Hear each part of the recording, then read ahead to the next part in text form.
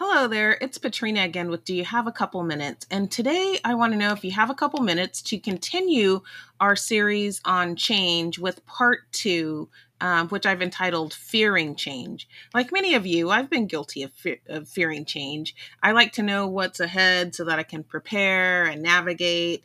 And sometimes we can let that not knowing what's ahead actually become an obstacle for our forward momentum.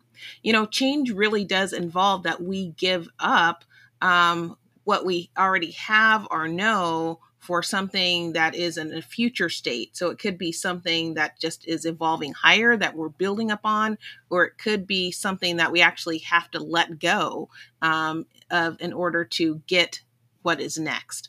I'm reminded of a couple of illustrations in this regard. And one was a story that I heard of a monkey that put its hand into a hole so that it could get what was on the other side of that hole. And when it grasped what was on the other side of that hole, because its hand was full, it was unable to pull its hand back out of the hole. Thus, it became kind of trapped. And so it stayed there and it wanted to be free. All it needed to do was kind of let go of what it thought was going to be a good thing for it and pull its hand back out of the hole.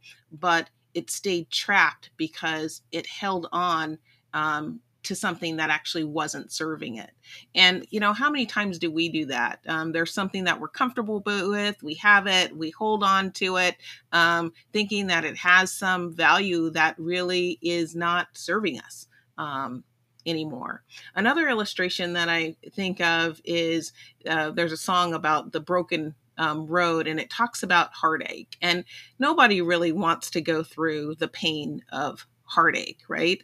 But if that pain of heartache is actually a pathway to get toward a real meaningful relationship, you'll often hear people say that it was worth it to actually go through that process. And that by going through that process, they actually even can have a greater appreciation for the relationships that they're able to develop later. It really gives some additional perspective.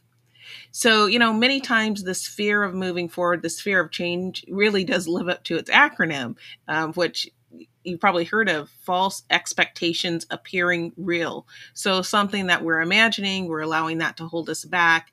And we really need to just take our reality into perspective and be able to move on from there.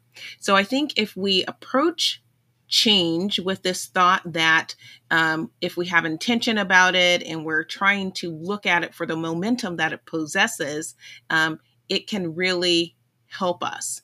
And that change is something that, again, we can acknowledge and really then go ahead and use to our benefit. So I want to challenge you to think about change in that respect. And I apologize for going on a little bit longer. But again, I hope that you found that this has been a topic that you found inspiring, something to help you think, learn, grow, ultimately live a more fulfilling life and really be able to tackle the change. Change is always happening. So we might as well take hold of it. And with that, that's my 2 minutes. See you next time. Bye-bye.